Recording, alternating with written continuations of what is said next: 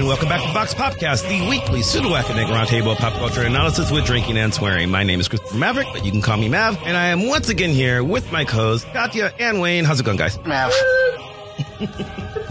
Dragging a little bit. I got my second vaccine shot this week. I was yay. Yeah, I was good for like the first day and a half, and then like hour 33, I came home. I took a short nap. I crawled out from under the covers. I stood up and immediately started shivering, and then kind of fought body fevers and whatever for the next several hours. So today I'm dragging, but the fever part seems to be gone. Oh no, that's normal. That's just when the our overlords tap into the chip in the vaccine to monitor your movements. That's totally normal. That's when everything got uploaded. Yeah, no, that's totally normal. That's just they're fixing the interface soon. But I wonder if we'll pick up listeners who are like, "Ooh, they believe." Oh god. Well, I get my first shot next week, which I'm super excited about. Oh, okay. So you're do not skip the Vita-Ray treatment. Vita-Rays are important. That's why I'm okay and Wayne's not. Vita-Rays are very important. Got it. We'll definitely. Vita-Rays are what make you, when you take the super soldier serum. Vita-Rays are what turn you into Captain America and not into a crazy person. That is that is comic book canon, and actually sort of kind of transition to what we're doing today. Good segue. Thank you.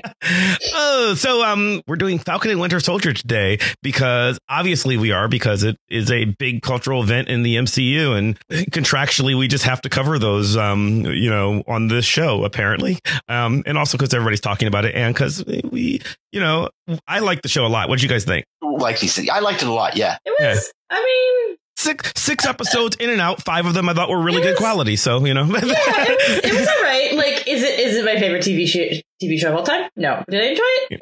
Yeah. Well, so we invited 2 returning guests today for today's show, and get right to it. So welcoming back first, we've got Marcel Walker. Hey, Marcel. Hey guys, how are you? Doing good. Are you also COVID dying or COVID shot processing or whatever Wayne said? I got shot number 2 yesterday, so I'm actually pretty good. I woke up just a little discombobulated today. Not like I actually had to ask myself, am I feeling after effects or am I just tired? But no, it's all good. Yeah. All right. Well, welcome back. You also enjoyed the show, I assume.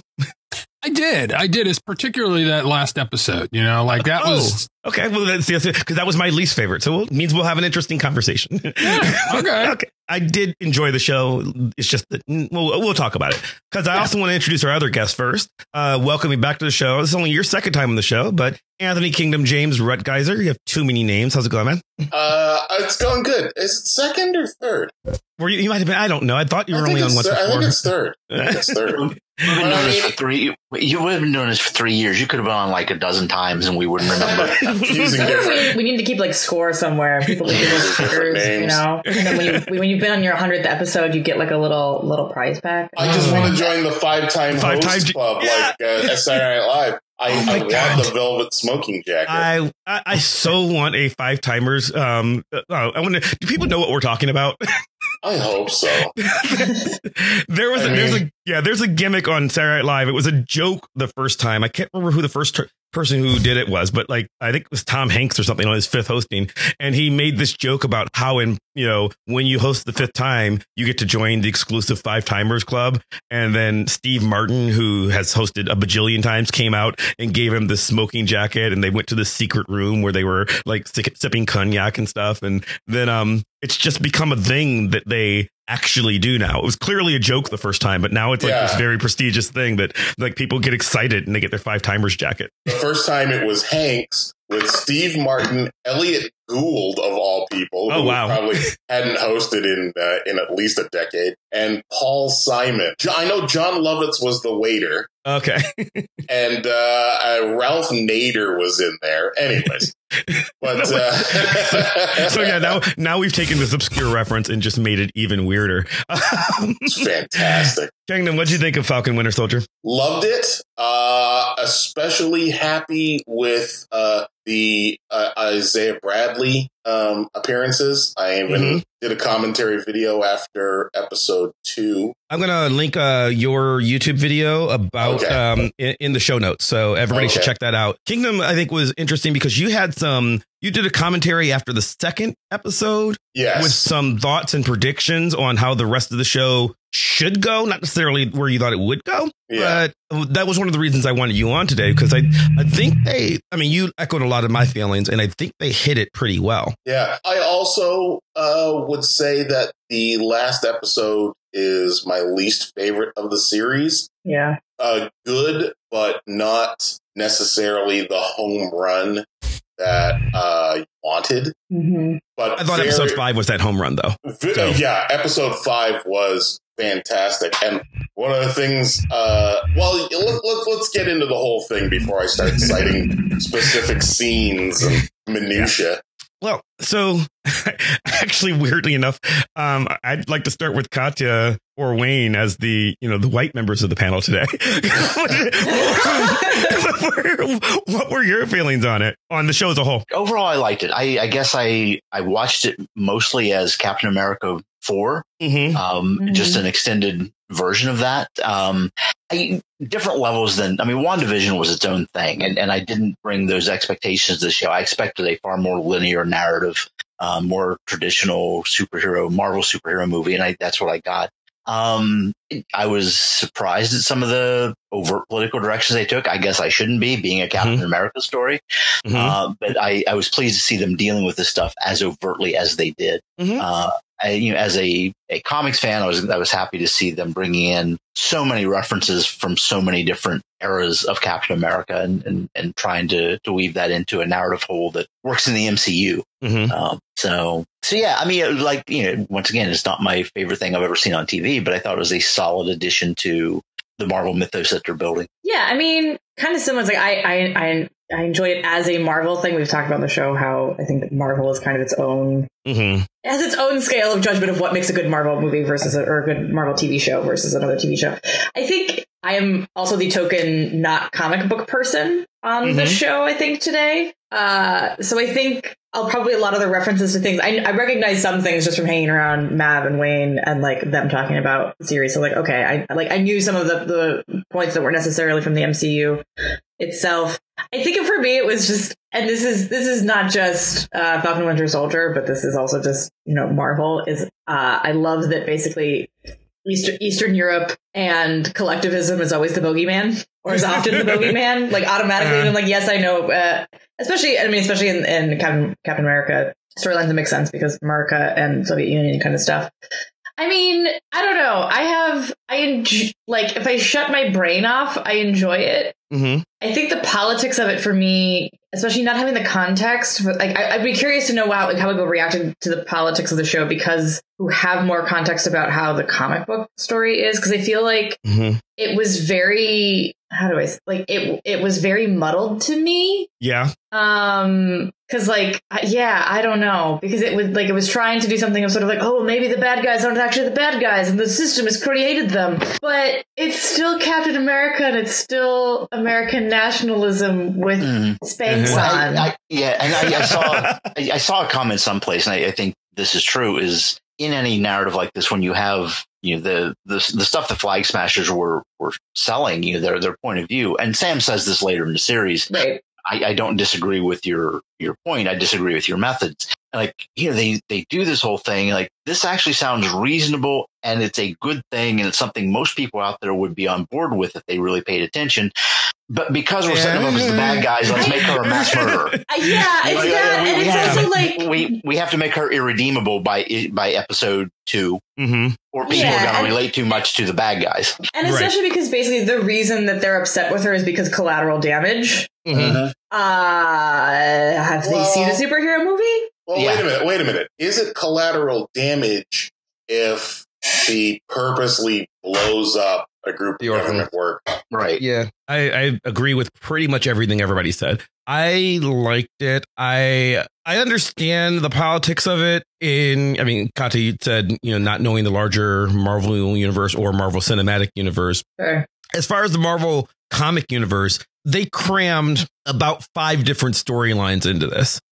Legit, like they always borrow from the comics. They borrowed from a lot of comics here. There was some Brubaker stuff. There was some Ta-Nehisi Coates stuff. There was some Mark Grunwald stuff. Grun has been dead for almost 2 decades at this point. Like he's and so his stories were from a long time ago, and some of that made it in here. And there was just a lot going on. I thought it needed 8 episodes, and it was 6. I thought some stuff felt rushed or underserviced. I thought more so than a movie, I liked that I got to know people better. We would not have gotten 2 solid Isaiah Bradley hours out of a Captain America movie. That just was not going to happen. Yeah. And I loved that. I thought the Isaiah story was the heart of this. And, if anything, I wish I could have seen more of it rather than just him recollecting. But that maybe there's a future series in that. And then the second thing that was my most favorite was Sam's sister Sarah and her side story that was going on, which would have been 2 minutes of a movie, right? Like, so getting to see that kind of stuff, I really enjoyed. I really enjoyed a lot of the talking. This episode 5, they get the fight out of the way in the first 5 minutes, which was a great fight. It was really nice to see. But then we had 45 solid minutes of character building that really, for me, ended the series. I was on last week I was on There Was an Idea, our friend Tara's show. She was on our WandaVision show. And she had me on to talk about that episode, which to me felt like the finale of the story of Falcon and Winter Soldier. And then episode 6 was all right, now we have to glue this into the Marvel universe going forward. And it felt like the prequel to a movie. Episode 6 felt like a kind of throwaway. And I feel like episode 6, like that's where it got, like the politics of it got like kind of weird, messy for me, because I think if you like ending with episode 5, it's sort of like I liked it and on a note of like shit's complicated, like, and like sort of like we're talking about like disagreeing about methods versus like the actual goals in mind and like how complicated that gets. And I feel like episode 6, like, yes, Falcon has his speech at the end and all that stuff that kind of like ties, like brings that back in. But the actual episode, like the events of the actual episode kind of, I think, ruined that for me, because we still end up back at, I guess because of the end of episode 6, to me, it's like we still end up back at status quo. Like, yes, he's made this grand speech and they're apparently not going through with the resettlement. But at the same time, like, there's still millions of people displaced. Yeah, and the thing I do think that's interesting about that sort of like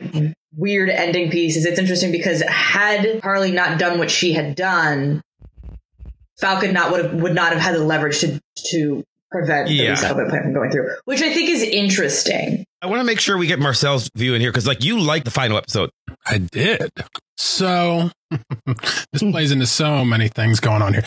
So the Marvel TV series, this is my favorite of all the Marvel TV series. I can kind of say that unequivocally. Okay.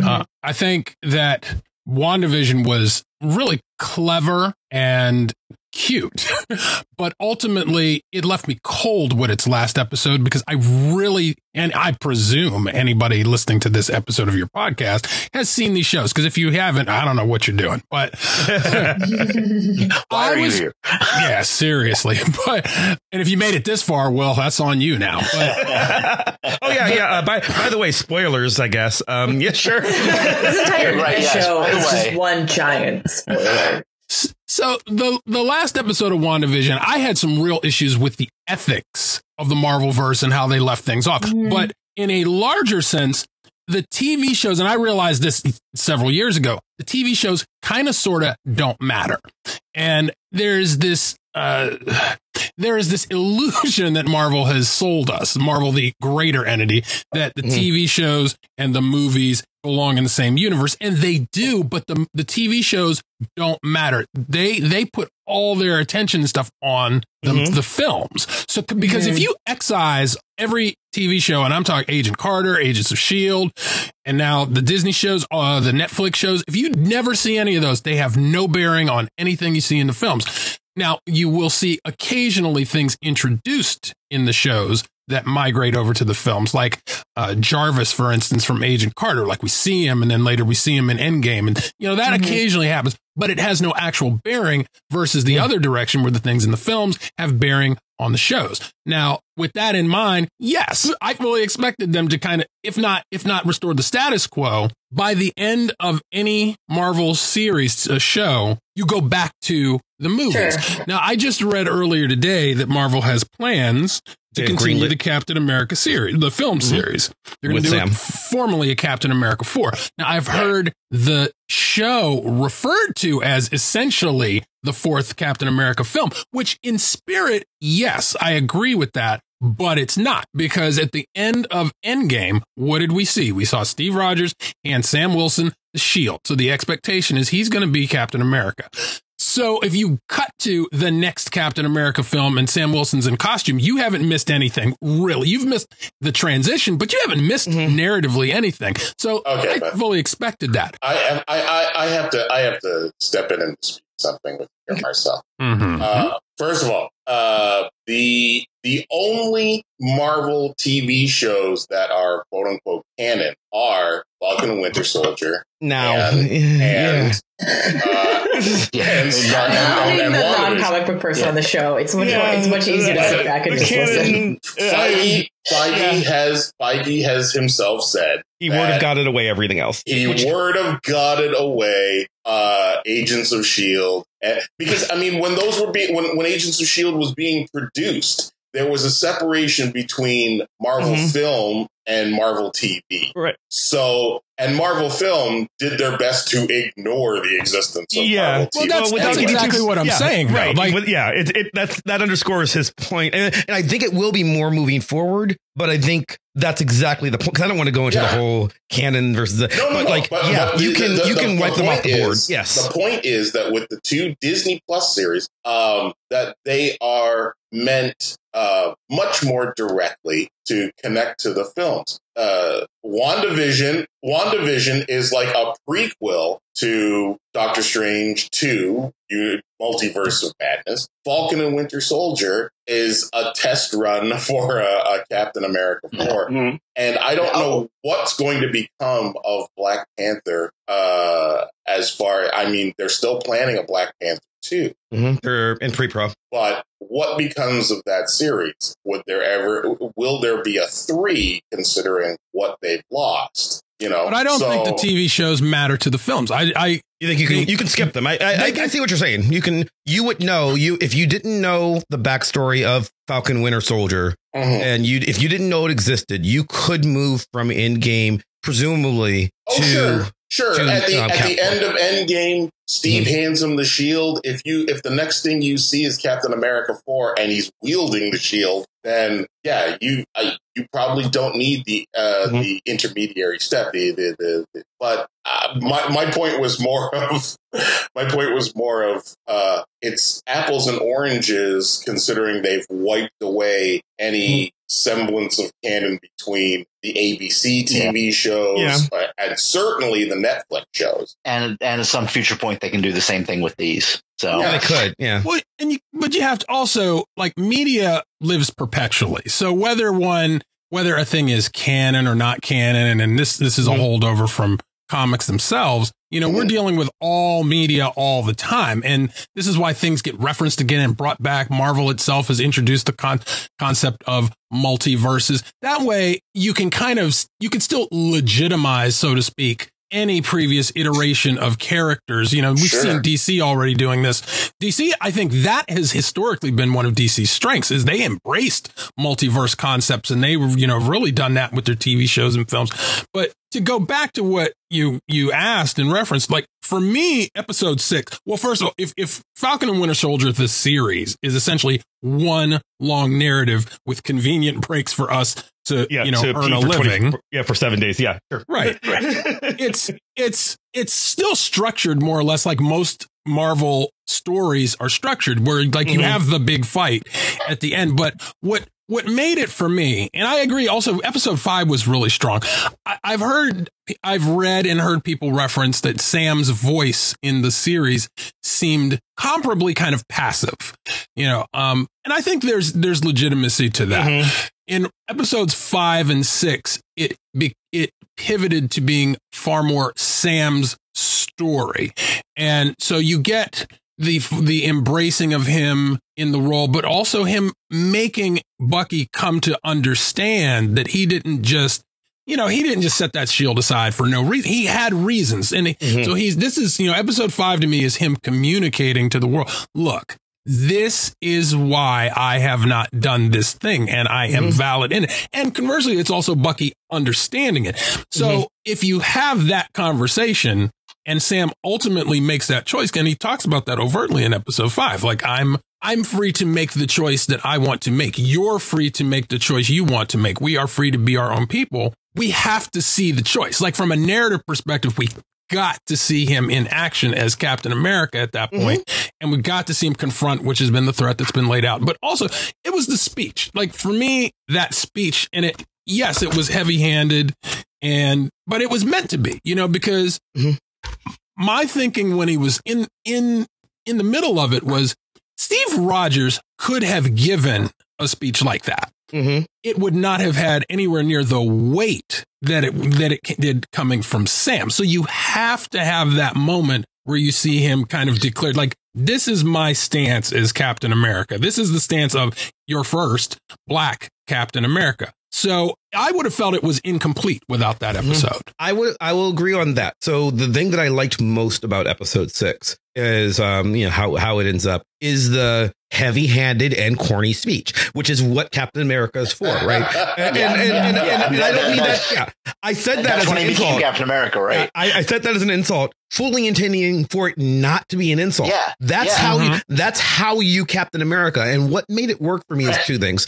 I think he was Captain America-ing well. Yeah, sure, you can punch stuff and throw a shield, but he goes out and he gives the speech and he does two things that work for me. One, he explains for public consumption as opposed to for Bucky's consumption. On episode 5, it's him trying to make Bucky understand, look, here's why I turned the shield down. Let me try to explain this to you in ways in which you can understand what this means. And to Bucky's credit, my favorite moment in the entire series is in episode 5, where Bucky sits down and says, look, Steve talked to me before he did this, and neither he nor I knew what it would mean to hand that shield to you. And I'm sorry. Like that was brilliant, because for me, that was, and again, I talked about this on There Was an Idea show. That is a moment where Bucky is sort of modeling racial understanding in the most progressive way he possibly can. He's some dude who was born in like 1910 or whatever. He has he cannot really conceptualize what it's like to be a Black man growing up in 20th century America, but he knows that his friend can. And he says, I don't understand this, but I appreciate you. So I'm sorry. And by the way, Steve, Captain America, didn't understand it either. So that moment works for me. What worked in episode 6 was, even though the world doesn't see that speech, he's got the callback for it. And he says, I'm a Black man. People are going to be mad at me just for having this suit on.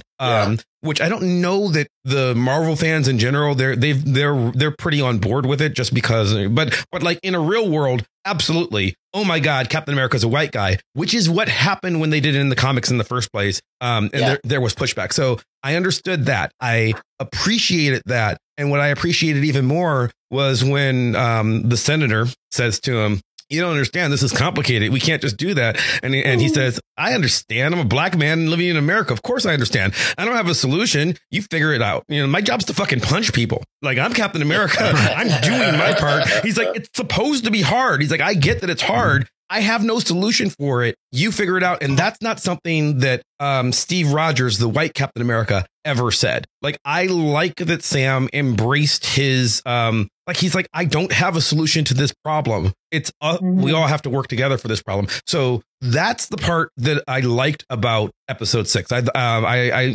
It was neat seeing him, how is he going to fight differently than Steve, integrating the wings, all the fighty stuff was kind of neat. But I thought that speech is what made episode 6 work at all. Yeah. And I think and I agree with Marcel in that I feel like that tied a bow around the entire series. Well, like it's the ending. It sold it to me better than the comics did. I mean, Mav, you and I talked at the time, like, the problem I had with Falcon becoming Captain America in the comics is here's this character who has had his own established identity for 40 years, but he's only been in training to take over the white guy's job. Mm-hmm.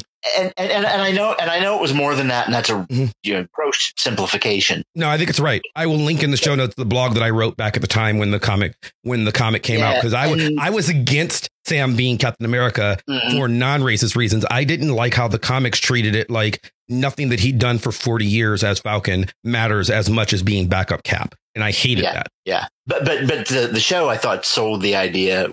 We saw the development much better. To me, the show sold it, and I was absolutely fine with it in ways that I wasn't when I read it in the comics. Mm-hmm. Yeah, I thought it did it better. Mm-hmm. We have something in the MCU that we don't have really in comics, which is mortality. So they have to introduce that, like with the idea of Steve Rogers aging, being old, and Tony Stark dying. Now these characters, it's a real universe. You don't have the luxury of reboots or just what Marvel has traditionally done in the comics, which is glossing over aging. Now you have to address aging. And Sam Wilson, by taking on this mantle, he is the first true legacy character in the MCU. Iron Patriot, James Rhodes, like he is Iron Man-ish, but not the same. It's not the same. Yeah. The way I look at it is like he embodies Iron Man's physical power, whereas Peter Parker, Spider-Man, he embodies Tony Stark's intellect and responsibility. So like the two of them together kind of are the legacy they inherit the legacy of Tony Stark and Iron Man. But this is like the real deal. This is like somebody actually taking on a mantle. And we saw that with the public season. I love that little moment, where they had to call back to the Black Falcon and the one guy just looks at him. And of course it has to be a black man who does this, who looks at him and says, no, that's Captain America. And like, to me, like, there it is. Like that's the grace note that had to have. But it's about mortality as I see it. That's one of the other reasons I didn't buy it as well in the comics, because like, okay, give this 6 months to a year, Steve will be back. So, no matter what he was, I always felt like this is a temporary patch. So, yeah. Well, and that was my thing. It was a temporary patch. I think I said at the time, no, Captain America is not Sam Wilson. Captain America is not Steve Rogers. Captain America is Chris Evans, and the comic will reset before there's another movie for it, which is exactly what happened, because we've got to sell this other film. We've got to capitalize on it. That's not an issue here. Chris Evans, he may come back, but he doesn't have to. And what Marcel just said, the mortality of it, the realness of having to work with actual actors, the realness of the fact that in real life, Chadwick Boseman died. He's just gone and we can't have him back. So the movies need to find a way to address that the meta narrative around what the MCU is in order to keep it viable. Am I the only one who watched that speech at the end of episode 6 and thought, come on, bullshit? What do you mean? Nobody's gonna. Nobody in a position. Nobody in a. No. Hold on. Wait. Loved the speech. Loved what he had to say. Then we cut to a scene where they're talking about how the GRC has reversed course, and all I could think is bullshit. I don't care if cartoon birds and musical notes visible to the human eye flew out of Sam's mouth. Do you really think that once the cameras are off, they're going to do anything differently than what they wanted to do? I had the same reaction where, like, I mean, part of it is also, like, I approach this TV show as, like, Captain America is probably my least favorite, like, Marvel character. So I think that also, like, I appreciate the cheesy speeches. I also, it like, for me, it's an eye roll thing, even though I understand it's part of the character. So I appreciate it on that level. But yeah, that speech is like, I think the most charitable reading I have of that is you have to assume that the speech was maybe the tipping point. It wasn't the reason. Like, because I mean, the actual thing, like, this is kind of what I was saying earlier, like, had there not been this terrorist organization, whatever, basically like about to kill all these people, there would have been no pressure. So like the way that the show presents it as basically like Sam's speech is what changes everything is like, even I don't know that the show presents it as that neatly. And it's not, I don't know. Yeah, so we have the real life of, people whose life were on the line in the insurrection. Still not calling it an insurrection, still saying and supporting the same dumbass things they did before. Rhetoric doesn't always win the day. But once again, that's kind of the beauty of fiction and narrative. I mean, this is as real world as they try to make it. It is at its heart meant to be heroic fiction, and the good guys win. So, but I guess the question is, did the good guys actually win? Yeah. So there's a weird dichotomy in the way that this show in particular presents its motivations that I think it's very specific to Falcon and Winter Soldier and not so much the rest of the MCU shows or films. The MCU is very good at having complex villains with quotes around it. What made Carly and the Flag Smashers work is that morally, I am 100% on their side. They were absolutely right. Her argument is, look, the world came together to deal with this crisis. And now that the crisis is over, as far as I can see, the GRC's only plan is let's go back to making things as sucky as they were. Why? Why would we want to do that? Now, again, and then you're supposed to go, yeah, she's morally right. I mean, Sam says you're morally right. I agree with you. I disagree with your methods. So it allows her to be a complex character. I also, interestingly enough, the key moment for me with John Walker's character was he, during his court-martial scene, is absolutely right. You know, he says, you trained me to be a killer. You sent me out there to kill the bad guys. I did my job. I did it well. And now you're mad at me. He's 100% morally correct in his. Now, I mean, do I want to be a killer? No. But what he's saying is his point is 100% valid. Yeah. And I agree with him. So the show got these major character, even the villains in scare quotes, it got their motivations right. Where it falls down a little bit is the motivations of the non-characters, the world at large. So for exactly the reason Kingdom was just saying, will you have can one speech change the mind of, I mean, it's called the GRC, but essentially the UN or the US government? Just give up capitalism, give up borders, like that would be hard. The one that struck me even earlier in the series was episode 2. Episode 2 is when we see John Walker's first press conference where he walks out. They stick him in Yankee Stadium or where the fuck he was. They stick him in this big stadium and let him sit on the ground and give this speech about how proud he is to be Captain America. And everybody's cheering and going, yay, yay, new Cap. And I'm thinking, did you look at the internet ever? Because in real life, you can't replace the quarterback on a football team without people in the crowd being boo, fuck you. There is no way that you got, and forget a black man. You can't just stick another white man in that suit in the real world and expect everybody to just sort of buy in. Well, they did take him to that stadium is his high school football stadium. Which I'm sure was also in reality, that would have been a heavily curated audience. Yeah. Because that scene I buy actually, because that would have been a carefully orchestrated, everybody would have been coached on what to say when, including the people on the stands. Because it's a media circus. Yeah. It's not an actual genuine event. So sure, it's a MAGA rally, but every MAGA rally, they have to throw somebody out. Even at Trump's ridiculous things, there's always somebody in there where they have to, damn it, we got to get, and they will yank them out. So I wanted to see a little bit of somebody not on board, and maybe that happened and we just didn't see it. Maybe it really is that curated and we didn't see it. But I wanted to see a little bit of disagreement, a little bit of people being, I don't trust this new Cap from the beginning, other than just Sam and Bucky. Because Sam and Bucky, of course, you don't trust them. You're friends with the real guy. You guys don't count. You're not impartial. I wanted to see it be a little more complex, and the world of regular people is very simple in this world, and then the complex emotions belong to Bucky, Sam, Sharon, Zemo, Carly, John. They're the ones who will get all the complex things to do. And that's sort of by design, I think, in order to have the heavily didactic narrative, because that's what Captain America is in some ways. This is probably more true to the way, I mean, not that this means anything to film only fans or even modern comic book fans, but this is the world that Mark Gruenwald wrote, back in the 80s.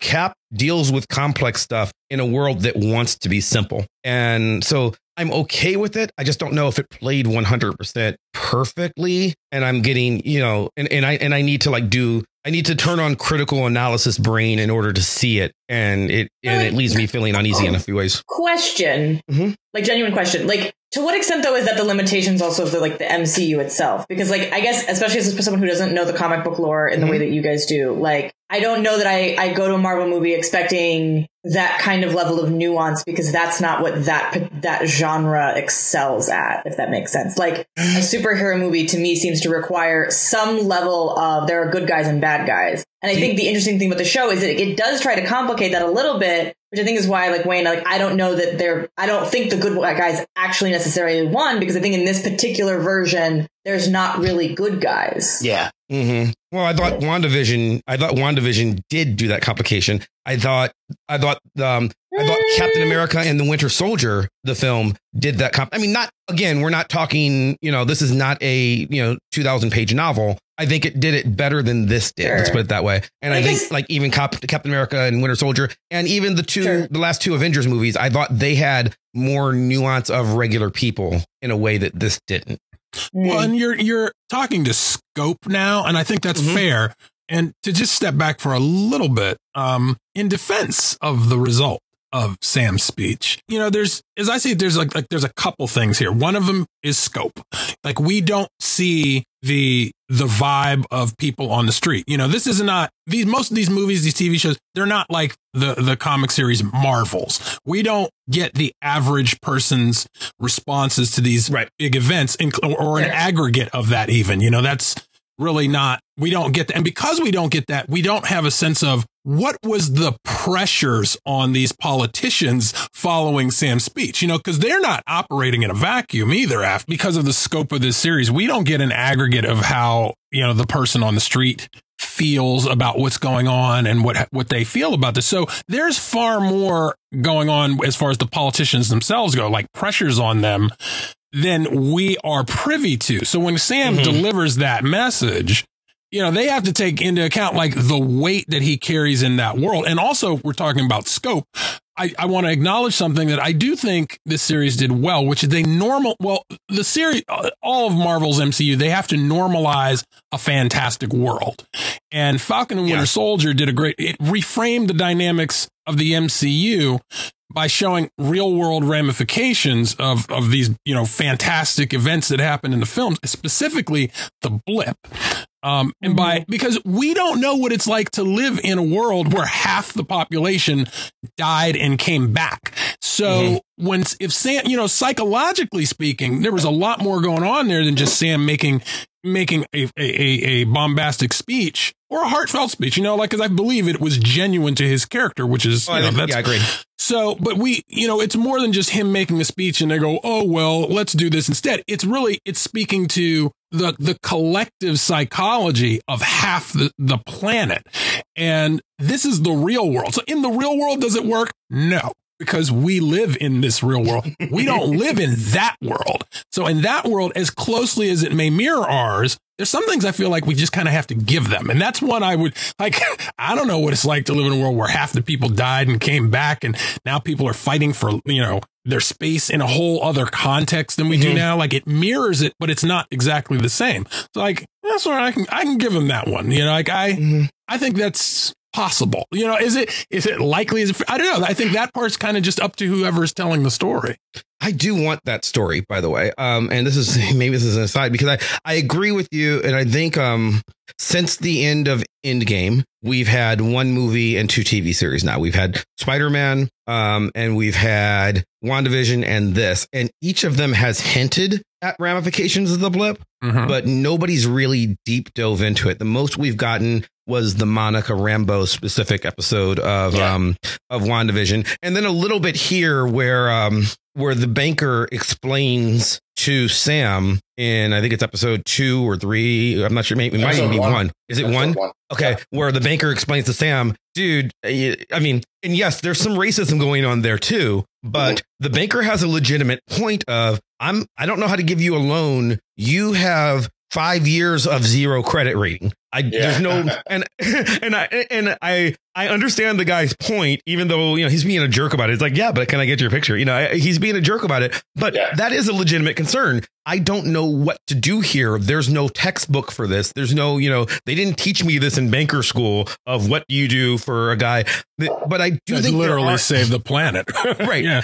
But I do think there are analogs of this in real life. So no, I don't know what it's like to live in a world where, half the population disappears and then comes back. But there are people who were prisoners of war for like 5 or 6 years and then come back and have to pick up their life. And I think that there are interesting stories that you tell that, in real life, a guy is captured by enemy soldiers, and he spends 5 years in a POW camp, and then he comes back and he has to pick up his life, but the world's moved on. And we got a taste of that here. First season of Homeland. Right. Actually, Mav, you just made me think. I think we have a closer an analog to that and what Sam did in the speech having an effect on policy in our real world right here. And that's what Jon Stewart did testifying in front of, the hearings in Congress about how 9/11 responders were treated and the benefits they were getting. Like, to me, that's it. Like, it does happen. Like, sometimes if someone is willing to be public and to give a public voice to collective opinion, and they do it just so, there's such specificity to that. Like, I liked that Isaiah Bradley said to Sam, I have to admit, you're special, because he is, the idea that not just anybody could walk into his role, do what he does and say what he says and try to have an effect, but the right person at the right time. But he took that on because he felt like this is this right thing to do. It would be immoral to not give them the voice. I'll lend my profile to this cause, and hopefully there's enough people out here who believe what I believe. Sam says his power is optimism. He's just trying to do the right thing. Right. I'm sitting here and I'm thinking about something. We go back and talk about the banker and talk about, the world during the blip. And I realized that the world we're seeing now, post the blip, after the snap, the world we're seeing after the blip is ridiculously clean. Like, I mean, even what we see of these GRC camps is orderly. Okay. And let me posit a couple of things about what would have happened after the snap, and tell me if the world after the blip would be anywhere as tidy as that's what I was going to ask for before. Yeah. Okay. So I used to have a recurring fantasy while driving through rush hour traffic of I wish that every other human on the planet would disappear. And then I realized that's not going to help my commute, because then I have to move several 100,000 cars off the highway by myself. After the snap, the auto industry would collapse, because why would I buy a car when there are thousands of free cars sitting around with the keys in the friggin' ignition? Here's my car. And who's to stop me? Who's going to stop me from the real estate industry? A lot of capitalism collapses like it's the Walking Dead, and we just got rid of the last zombie. Now there's just whatever you wanted is just laying around. If Nicolas Cage turned to dust, I could walk into his mansion and steal all his comics. Whatever I want is there. I just have to brush the dust of the previous owner off. Okay? So when you suddenly have 4 billion people reappear, you've had 5 years to adjust to a new normal, and then 4 billion people reappear. How? That's the show. Well, that's the show I want to see, right? Because we got a taste of it, right? We got Far From Home, or we see. We unblip, and then there's the band in the middle of the basketball court, and that's funny, right? And we see a little bit of the chaos that happens when Monica reappears in the hospital, and there are just people. Oh my God, where are all these people who disappeared 5 years ago coming from? And then here in Falcon and Winter Soldier, we see the banker have 2 minutes to explain how capitalism has changed. Yeah, but that's it. That's all he gets. The question that I have is, and it's born of Anthony Russo has a cameo in Endgame where he's playing a man at Steve Rogers' Survivors, support group, and he says, okay, so I started dating again, and I went out on a date, and it was weird because all I did was talk about how much I miss my husband, right? Like that's, and so like, that's interesting. I want to see that. But moreover, now that guy's been mourning for 5 years, right? I love my wife, but if she were to die tomorrow, I can't guarantee that I'm not with someone new in 5 years. 5 years is a long time, right? I'm not saying I would be, but I'm not saying I wouldn't be either. I'm glad you said 5 years. I thought you were really going to indict yourself. No. No, but if I were to kill Steph tomorrow, right. Well, but that 5 year gap's important, right? And I have to and you don't know that people are coming back. As far as you know, they're dead. As far as I know, she died, right? Like in a horrific world-ending accident where I now have lots of trauma, as do so many other people. So it's entirely possible I bond with that over somebody. With that. And I'm thinking there's a world where someone got vaporized, right? In the snap.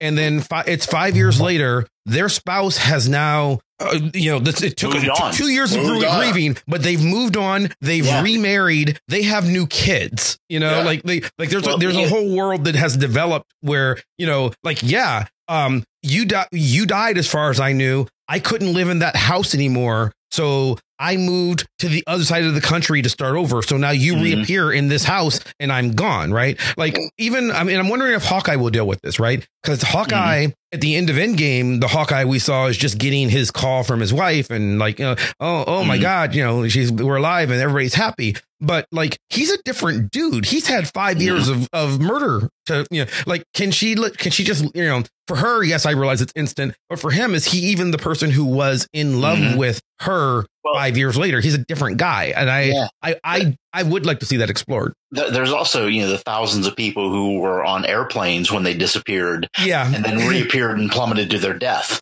Yeah. The Russo brothers. You know what? Like, they said, oh, well, the snap made them appear on the ground. And I'm like, that's kind of bullshitty. No. Actually, I'm going to give them this because they all reappeared, but it doesn't mean everybody reappeared exactly where they were at. Yeah. Because you had somebody actually you have a person doing this thing. I guess that was my first thought because the little bit of this we saw of Spider-Man was them reappearing where they disappeared from. Yeah, all the weird fantasy stretches of the Marvel universe. That one I'm willing. I take that one. I'm willing to accept that. Yes, Banner, people can fly. Banner making the snap thinks to himself the words "safe and sound." Yeah, right. What I feel sorry for, you get a no prize kingdom. Yeah, what I feel is I want that empty envelope. What I feel sorry for is all the people who were on planes when their pilot got snapped. Yeah, right. Yeah, right. They're not coming back. Yeah, they didn't die. They didn't die in the snap. They died after the snap. When the plane, right? Those people are still dead. And you think about how that plays out. I mean, think of people in the middle of surgery and your surgeon is gone, or just like all these things. But we're never who knows? Yeah. Like I'll never say never because I don't know the whims and wishes of the great God Feige. Yes. But I will say we will probably never see all the dirt of that because that doesn't, it's owned by Disney. So they're not going to give us that. Although, that'd be fascinating if somebody else, some other media thing did their own take on what that would be like. That would be a fascinating thing to explore. Like, what would it be like to come back to a world that has moved on? So you're asking for fanfic now, and really, I'm not. Nobody asks for fanfic. Fanfic just kind of fanfic appears like blades of grass through the cracks of a sidewalk. Wow, that sounded pretty. that was too poetic for fanfic. I hate to break it to you. I support all of our listeners who enjoy fanfic, and please leave us a 5-star review. And write your fanfic in this a 5-star review, and we will leave us a 5-star review as penance for writing fanfic. Because of the poetry, I want you to write your fanfic in iambic pentameter.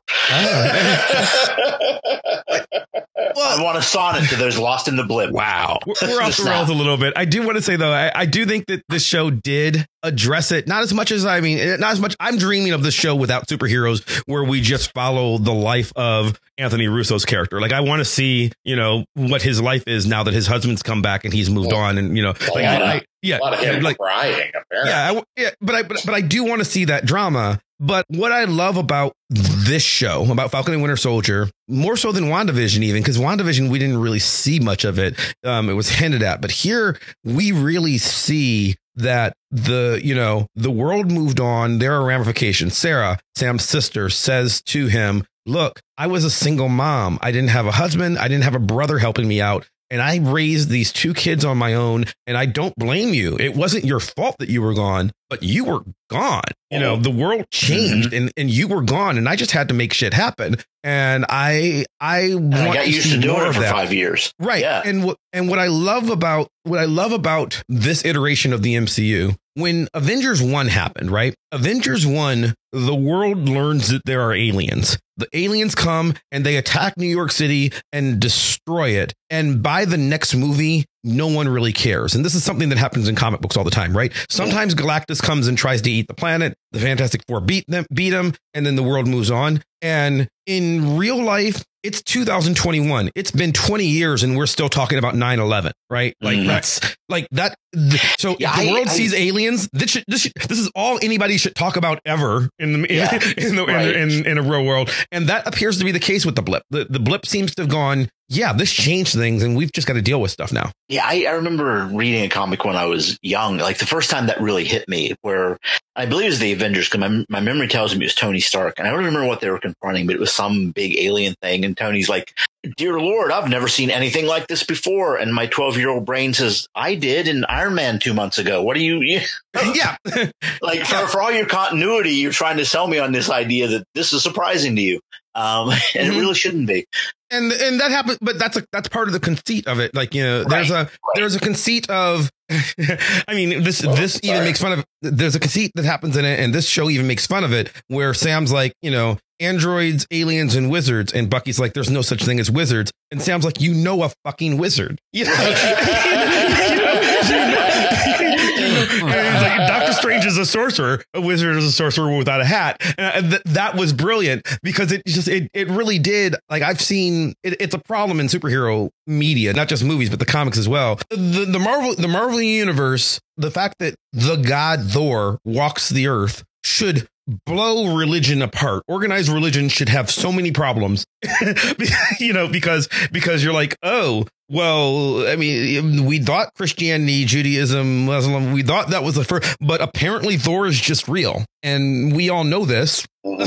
So like that should screw things up. Like, people should be like, even if you're saying, no, he's not really a god, he's an alien. Yeah, that's not enough. This guy that they wrote stories about, 4,000 years ago is walking the earth right now.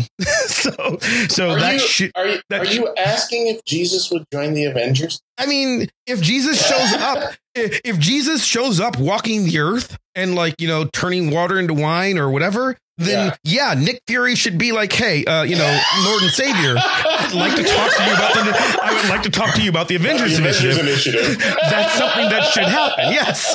If he were there, World War III breaks out. Right. But if he's not there, if Jesus is not walking the earth, visibly, but Thor is, then that should have ramifications in the world. And it feels like the blip is something where they're at least testing the waters of dealing with these little things. Like Aunt May in Spider-Man Far From Home says she woke up. I mean, she reappeared and there was a new family living in their house, so they live somewhere else now. And I do want to see that stuff dealt with, which is it at least feels like a lived in world. Falcon and Winter Soldier very much felt like a lived-in world. I want to just make a quick mention of the Lamar Hoskins Battlestar character because it was awesome in the comics and short shrifted here. Yeah. Although I am glad they included him, I was intrigued at the way they recontextualized him. And, Captain America as a comic series was a thing that as I was growing up, he kind of had an awareness back in the day of everything, sort of, kind of. And, certainly if you collected Marvel and DC, you just sort of knew the landscape. And I would float in and out of certain titles, and Captain America is one of them. So I got to have a handful of issues for a while, and then, go away and come back. So I was collecting Captain America when they introduced that character. And I remembered how he came in and he adopted the name Bucky. And then there's a few issues later, maybe about 6 or 7 issues or so later, the character had a conversation with another person, and it was like a black agent. I forget if it was an agent of S.H.I.E.L.D. or whatever, but it was another person. It was like literally he runs into just a random guy who tells him. He tells him about the historical significance of the name Bucky. It's based on a letter from the letter column where somebody wrote into Gru in the letter column and said, yeah, you shouldn't really do that with a black character. And Gru took it to heart and he wrote in that scene. So yes, we should explain. Well, I'm going ahead. You should explain to the listeners why this is a problem. So it was a slur. The word for black people, like the term Bucky was a slur. So, the character immediately realizes, Lamar Hoskins really, I can't use that name. I can't be Bucky. And if we're talking about the significance of names, that's kind of important because, a black man can choose to be Captain America, but a black man had to also choose, I can't be Bucky. And so then he adopted the name Battlestar. So I was very happy to see him in this. It was interesting. Yeah, I do think he got short served. I understand the narrative purpose of what they did with him. And again, the MCU introduces the element of mortality. So you can't expect the more, I'm going to say, tertiary characters to just make it in these stories. But I would have liked to have seen a little bit more. I liked just, I like the conversations these characters have sometimes. I like the idea of a character being asked, would you take the super soldier serum? Yeah, I would. Of course. The ethics behind that, the morals behind it, and just who is this person that they dispatch of really quickly before we get to understand who and what they are and why they made the choices they made, what their allegiance was to the John Walker character. It speaks to also in a grander sense, what does Captain America mean to people both inside fiction and outside of fiction? And why do we favor the characters that we do? I loved the asides where people referred to the Falcon as Black Falcon, and the conversations that's mirrored that I've heard and been in the real world. There was a fascinating Twitter post from the actor Desmond Iam, who's in this. He played, I'm trying to think of the character's name, Dovich, one of the Flag Smashers. And so in this post, and I'm just going to try and summarize it real fast. He's Asian, but I believe he grew up in Australia. His favorite character was Captain America growing up. And he says he just loved what that character embodied. And that was his character. So being on the set of Captain America was like his dream. And so he had posted on Twitter. He talked about this at length, and he posted a picture of him holding the shield. Well, apparently when this happened, there was a crew member who was also Asian, and I'm paraphrasing. I hope everybody just looks it up because he says it much more eloquently than I do. But he asks this crew member to take a picture of him holding the shield, which he does. And as this person is taking his photo, the actor is telling them about his love of Captain America and what that meant to him in his real life. So the crew member says, hang on a second. And he steps away and he comes back with a big binder. So as it turns out, this person is one of the people in charge of repainting Captain America's shield for the movies, like when the paint chips off and flecks. So that's his job. He opens this binder, and there are samples of paint that they have saved that have chipped off of the shield that they saved for color reference. And he gives the actor one of those chips, and he says, put that, and he puts it in the back of his phone case so you can see it. He says, keep that. Now you've got a piece of Captain America's shield. I thought, My Lord, like that hit me so hard emotionally because, you know, I used to teach, I still teach kids comics and comics related art and how to make comics and all this stuff. And a thing that I learned a long time ago was not to make fun of whatever character somebody loves, because that speaks to something so integral to people. Like I'm actually intrigued whenever I hear who people define as their favorite characters. And, you know, a couple times I had kids just volunteer it. And, you know, it almost made me want to cry because I feel like if you're really listening right, you can hear a lot of a person's life story and their struggles, their whatever, and how that plays out through these characters. Like, why do they mean what they mean? So like hearing like that actor, that person that he loved Captain America that much, and he got him through struggles and things. And then he got to be on that show. Like it made me really happy for him. But it also makes me think of Steve Rogers and Sam Wilson. And you know what? We haven't really talked about him as much, but Bucky / Winter Soldier, like what do these characters mean to people both in that universe and outside, and who they inspire just by virtue of being who they are and who sees them do what they do? You know, are these narratives going to be perfect? No, because they can't be, but they're always perfect for someone. And I think that's the thing to remember, you know, like maybe this movie or this TV show, whatever, didn't work for me, but there's somebody out there who took that thing to heart and it's like just changed their life. And you know what, for that, you know, I'm just always glad when I see that stuff being made. There's a friend of mine in Kingdoms, Sam Panico. I remember watching. I know Sam. Oh, okay. Well, we were watching a wrestling thing once. We were at a wrestling show. We were watching, I think we were watching like an old Royal Rumble. It wasn't even like the more recent. It was just like we were watching tapes. And there's a point where Haku, the wrestler Haku, comes out and like somebody made a joke about you know, well, that's a great surprise. Ha ha ha. Haku was never a huge name wrestler. He's a random guy. 30 people were in the Royal Rumble match. And so you just got to fill up the ring. So you just get random people. And Sam pointed out something. He goes, yeah, okay, you can make fun of him, but you have to understand, some kid out there just lost his fucking mind, you know, watching this when Haku showed up, because Haku is somebody's favorite wrestler or he wouldn't be there. You know, he's there. Like they went and got him because they're like, somebody is just like going some kid, because he hadn't been around in a while. He had like left the company. So some kid is at home and Haku shows up and that kid just freaked the fuck out going, oh my God, this is amazing, because and that's what this is all about. And I think that's what Marcel is touching on there. I do want to make sure that we touch on a few of the other characters, though, you know, for that reason, because you know, we haven't talked much about where I think the show lets me down the most is Sharon. Yeah. And I part of me really believes that I think her story might have been hurt by COVID stuff, because I know they made adaptations when they were filming this because their shooting schedule just got fucked up by the pandemic. But also, like, I was just so let down. Like when people were like, and it's not that I need this to match her comic book origin. I don't care. I don't care if it matches her comic book story.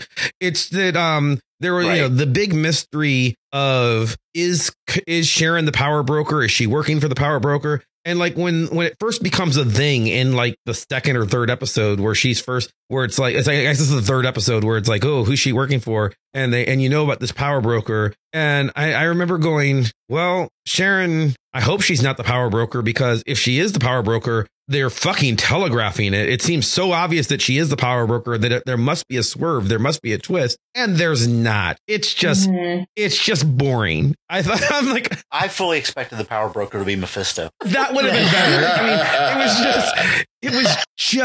I just didn't care by the time we got to the last episode. And like, okay, yeah, she's evil and sneaky. And I mean, at least, I like Emily Van Camp as an actress, so I'm glad she has something to do other than just kissing a dude and leaving.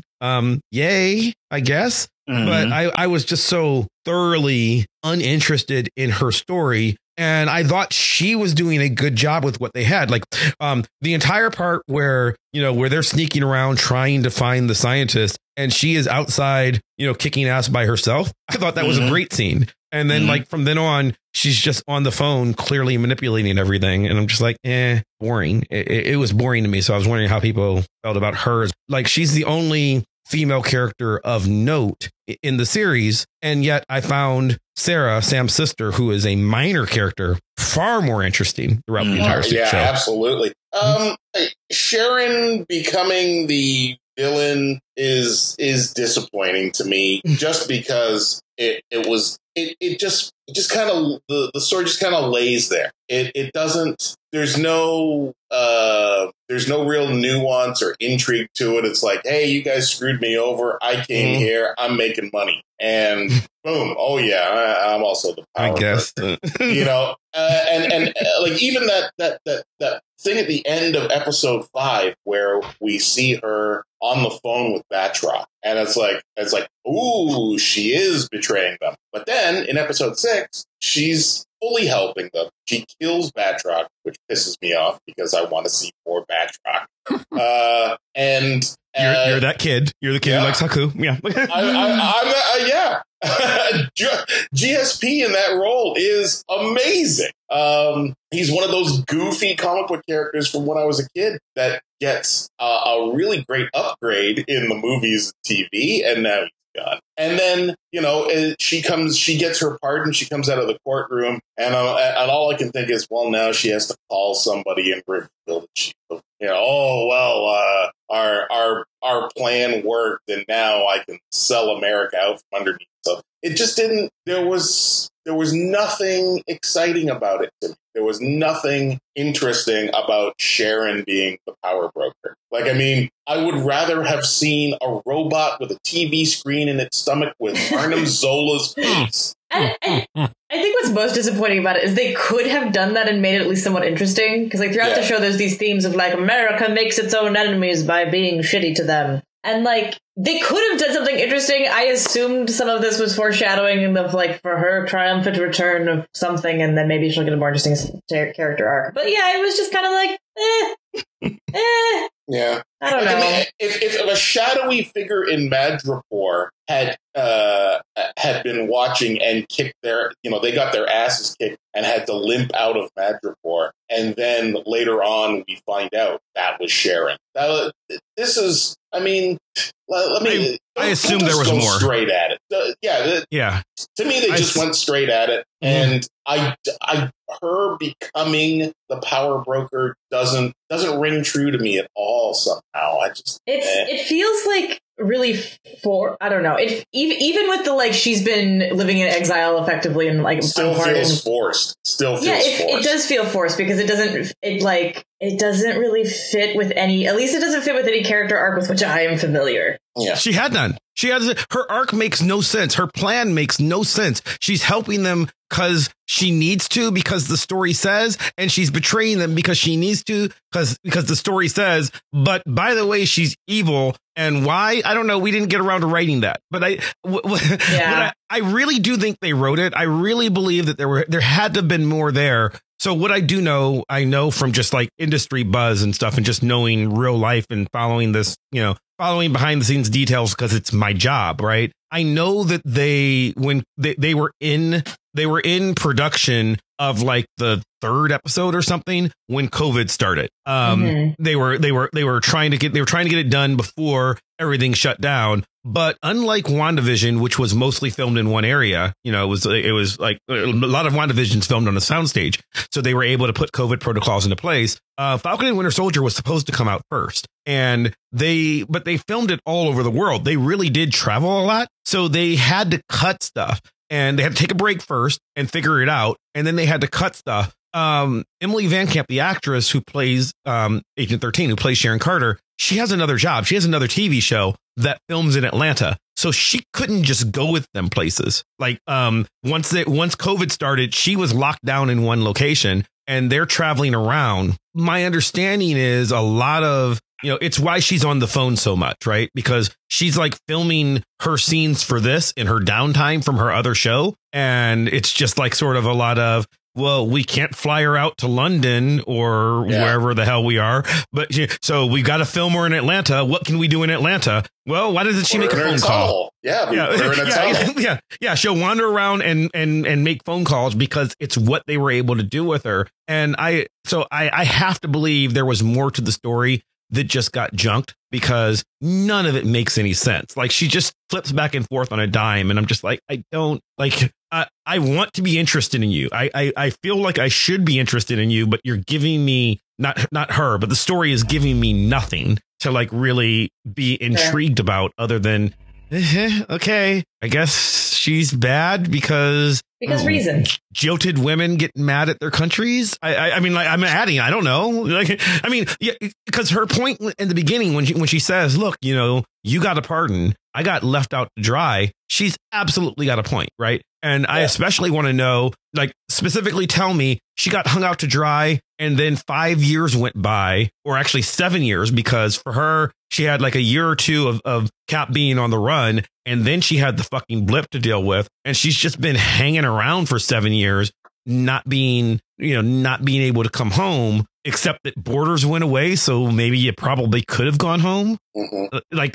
there's so many questions that are just unanswered by her that I was like, we need another series for this. And it could have just been like, I don't know. I feel like something went wrong in order to have her be that glaring a hole. Although that would have also been a lot to fit in 6 episodes that are already pretty it should have been 8 packed. Like, and they should have gotten rid of some stuff. This was really packed. But I got to see Isaiah Bradley on screen, so which is what this was all about. It was really like, to me, the best parts of this show were, just sitting and watching Sam and Isaiah sit down and have a conversation about what it means to be a black man in America from 2 different generations. And it was the kind of the conversation that I've had with my actual grandfather, right? Like just understanding of, we see the world a little differently, and seeing Sam see the world differently from Isaiah and understand that, and seeing Sam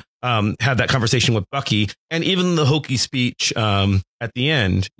I love that this was an episode about just sort of contemplating race, and to a lesser extent, or a less successful extent, contemplating nationality. I love that they tried. Like his conversations with Carly were great. She is phenomenal, by the way. The actress's name, I forgot. Erin Kellyman. Yeah, Erin Kellyman. I always want to say Kelly something, but Erin Kellyman. Yeah, she was phenomenal in this. And so of course they had to kill her off. Yeah. The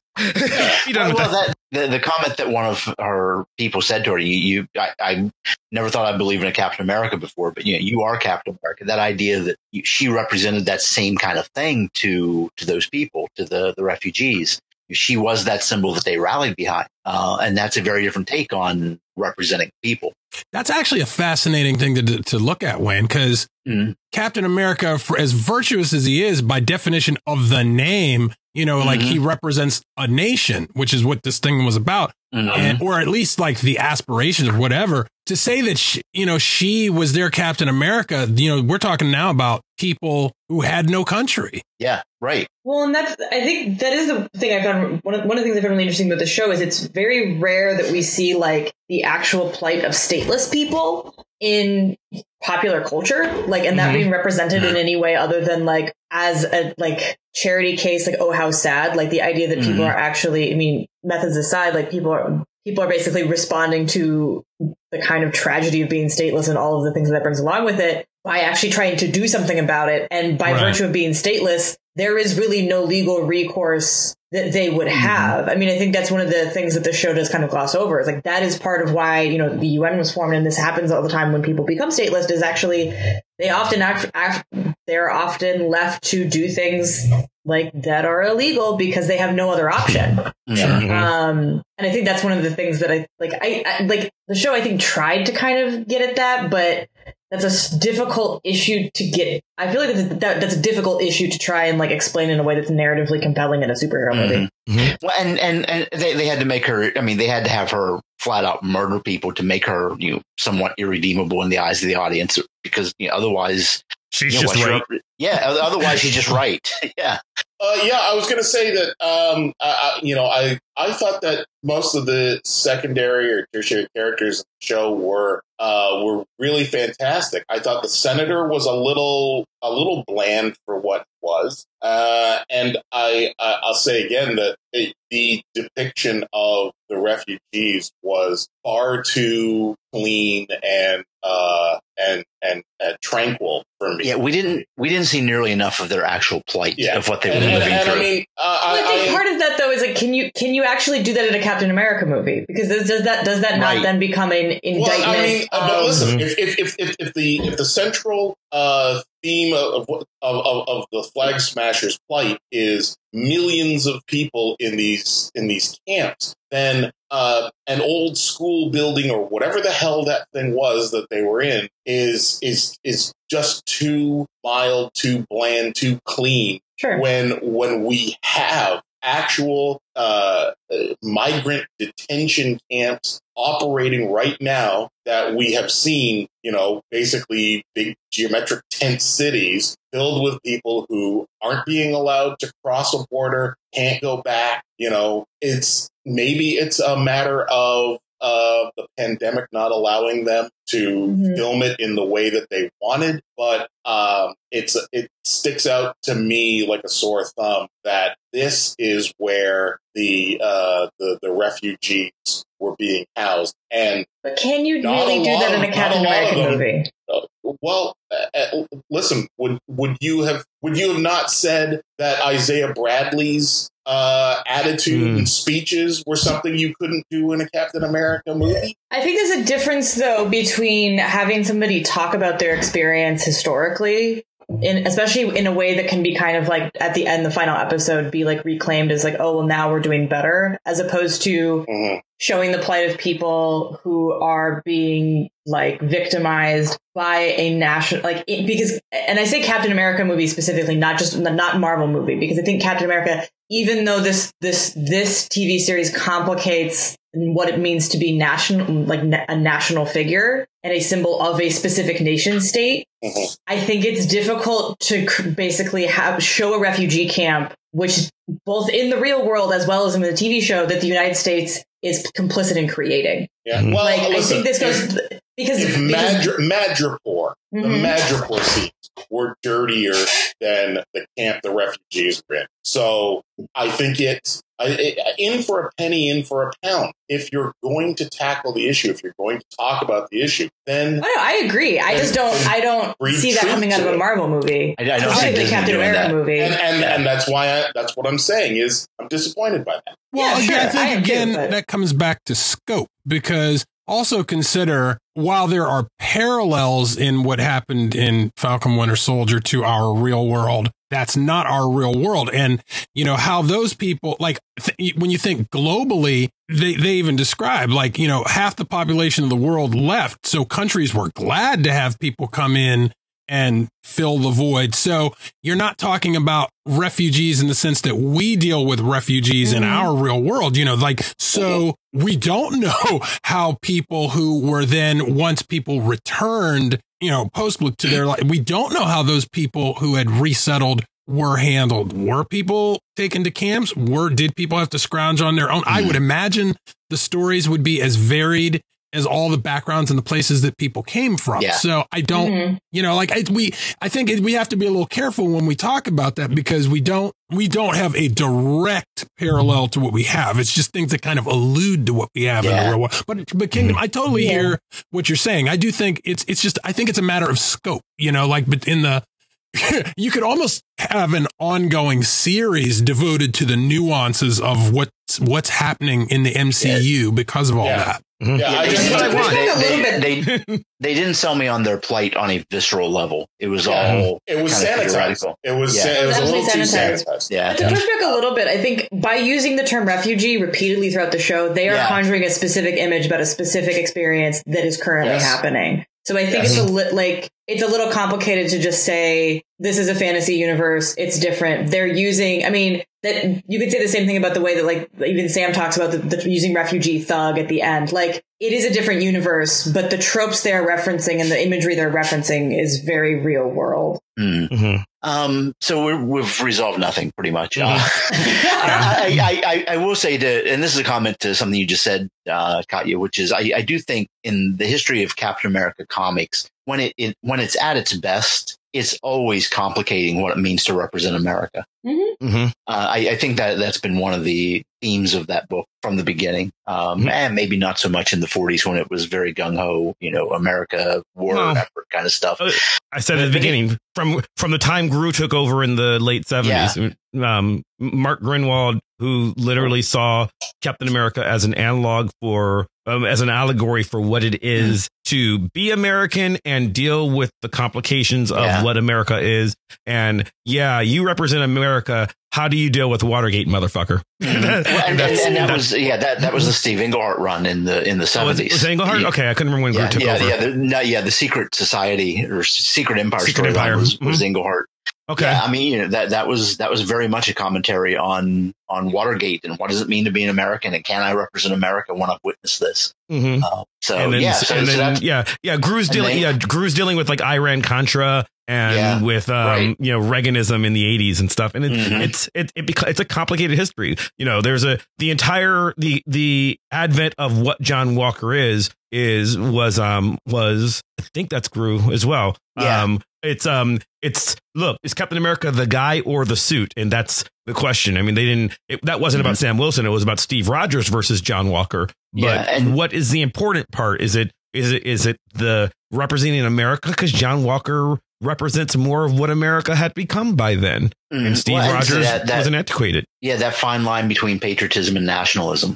Mm-hmm. So the show doesn't, I don't know that the show resolves anything either, right? It tries, but maybe... I don't know that it really meant to resolve anything, to be honest. Right. Yeah. Sam Wilson says, right? I don't know how to fix it. I'm telling you to fix it. And that's kind of, or he says, the answer is there's no easy solution. Stop looking for easy solutions. Yeah. We talk about these things and we work on them. And I think that the show does a good job of that. Like our show. Like our show. Home of the 5-star review. Our show and Kingdom show, which is going to be weird because Kingdom, you're probably airing this as your show too. I wouldn't mind a night off recording. I'm going to swap cast this. Just change the intro and you're good, right? That's what we did last time. No, that's what I'll say this real quick. It's an idea that I got from comedian Doug Stanhope, the Swapcast. Why record two podcasts when we can record one? We can put it on our mutual. We can each put it on our podcast feeds, and hopefully that will help feed listeners on a two-way street. So we did that a couple times with Danny Anderson. I know. Yeah. So that said, for the people who are listening on the Vox Popcast feed and not on the Handsome Genius Club feed, where can they find Handsome Genius Club? One of the best 3 podcast logos on the internet, I would say. Hey, all right. Whoever designed it was brilliant. There's great work on the Handsome Genius Club icon. Don't do me a favor, Mavin. Please don't throw your shoulder out, patting yourself on the back. I actually did that earlier today. Where can people find the Handsome Genius Club? They can find my podcast Mondays and Thursdays at handsomegeniusclub.com. It's also available through Apple Podcasts, Google, Spotify, and Stitcher Radio. And there are exclusive Friday episodes on my Patreon, patreon.com/MyNameIsKingdom. All my social media that's worth bothering. Twitter, Twitch, Instagram, YouTube, and Patreon. And Marcel. Oh, man, you can just find me everywhere. We'd be here like 20 minutes if you start listing everything you've been on in the last 2 weeks. That's been great. He's just omnipresent. It's weird. Like, seriously, I've actually done that where I've gone in and just like everybody's, you look yourself up and stuff comes up sometimes. I think that's crazy. Do people know I'm just like a person? I'm just not, I'm not, a thing. But all right. So anybody who does want to look up things pertaining to me, the best places are, of course, there's my own website, marcelwalker.com. There is my blog, which I have not attended to, but I do keep a great running list of media and stuff I've been in there. My blog is thoughtinmind.blogspot.com. I am very, very directly attached to the Hutzpah Project, Hutzpah Superheroes of the Holocaust, the comic book published by the Holocaust Center of Pittsburgh. I'm the lead project artist and the project manager. Wayne is our lead project writer. Yay. So if you look up information about Hutzpah, you'll find us through there. Oh God, what else? And of course, I'm currently the board president of the Toonseum. And if you look up toonseum.org, there's information on me and the organization and our goals. We are a nonprofit promoting comics as a force for social good. So yeah, or just come find. I'm all over the place. And Katya? I don't know. You can find me here, the Vox Podcast things, and on Instagram at Just That Nerd Kid. When I feel like posting, which now it's mostly we've taken a break from sewing and now we build keyboards. So I did see that. You're doing that with your brother or something? Yeah, I've had a mechanical keyboard for a while, learning how to make them from scratch because the pandemic continues, y'all. Therefore, the pandemic hobbies. I don't want to think about how much money I will spend on keyboards before this is over because it is not a cheap hobby. But I just choose not to think about that. And, but it makes a nice noise. So if you heard that the entire episode, that's why. Wayne, what about you? Here mostly these days. I still have my blog's still up. I haven't added anything to it in a long time, but there's a lot of back content if people want to read it. It's wayne-wise.com. The Hutzpah Project that Marcel mentioned, which I don't think I've mentioned on the show in a long time, so we just don't talk about that as much. But yes, that's not, while I'm involved with it, I'm not as specifically day-to-day involved with it in the way that Marcel is. But yeah, you can find it's an awesome project. You should look it up. I forget my Instagram name. It's in the show notes. Mostly just daily photos. I don't need to know. I just signed in on my phone. Yeah, 20. Yeah. It's not something. Just go to my Instagram. You can click on through who I follow. You'll eventually find in the show notes. You can click on Wayne in the show notes. I don't need to know it. It's on my phone. You're Tetrock 2017. Okay, I knew it was Tetrock whatever date I joined Instagram. I can remember what it was. Yes. Oh, that's so sad. Sure. Yeah, it is. You can follow me on Instagram or Twitter or Facebook, all of the places, always at Chris Maverick. You can follow the show, all those same places, at Vox Popcast. If you enjoy the show, and we certainly hope you do, then please subscribe to us on iTunes or Stitcher or Spotify or wherever the hell else you get podcasts from. And do us a favor, leave us a 5-star review, especially on Apple Podcasts. That helps other people find the show, makes us more popular, makes other people who we link to more popular, so it will help Kingdom. So you should give us a 5-star review, and you should give Kingdom a 5-star review on Apple Podcasts, and then subscribe to both shows, and then we both get more popular and magic happens because algorithms are cool. And by the way, write a fucking review. Like, don't just put 5 stars. I mean, we'll take the 5 stars, but just take a moment, click on Apple Podcasts, even if you don't use it right now, go there, say 5 stars, and then just write a little something, right? Best show on the internet, home of the 5-star review. Eugenics are bad. Any of our random catchphrases are fine, but get people to listen. We'd appreciate it. We'd also appreciate it if you subscribe to our YouTube feed, which is linked in the show notes. And then you can see a visual version of the show where you see pictures while we talk about shit. It's interesting. And you can also listen to my other podcast, Gosh Golly Wow, there. It's it's all about content merging and making the world better and, monetizing us. That's really what I'm looking for here. Which doesn't help you, but it helps us. And then we'll keep making the show. That's what you want. Yeah, it does help you. So we'd appreciate it if you do that. I would like to thank Kingdom and Marcel for joining us for this Thanks, weird, guys. Crazy thing. Thanks. The sound of me saluting. Sound of me tipping my hat. I would like to thank Maximilian of Thoughtform Music for our epic theme song, building ever so more epically and playing us out. I'd like to thank you at home for listening, and we'll see you next time. Bye. Bye.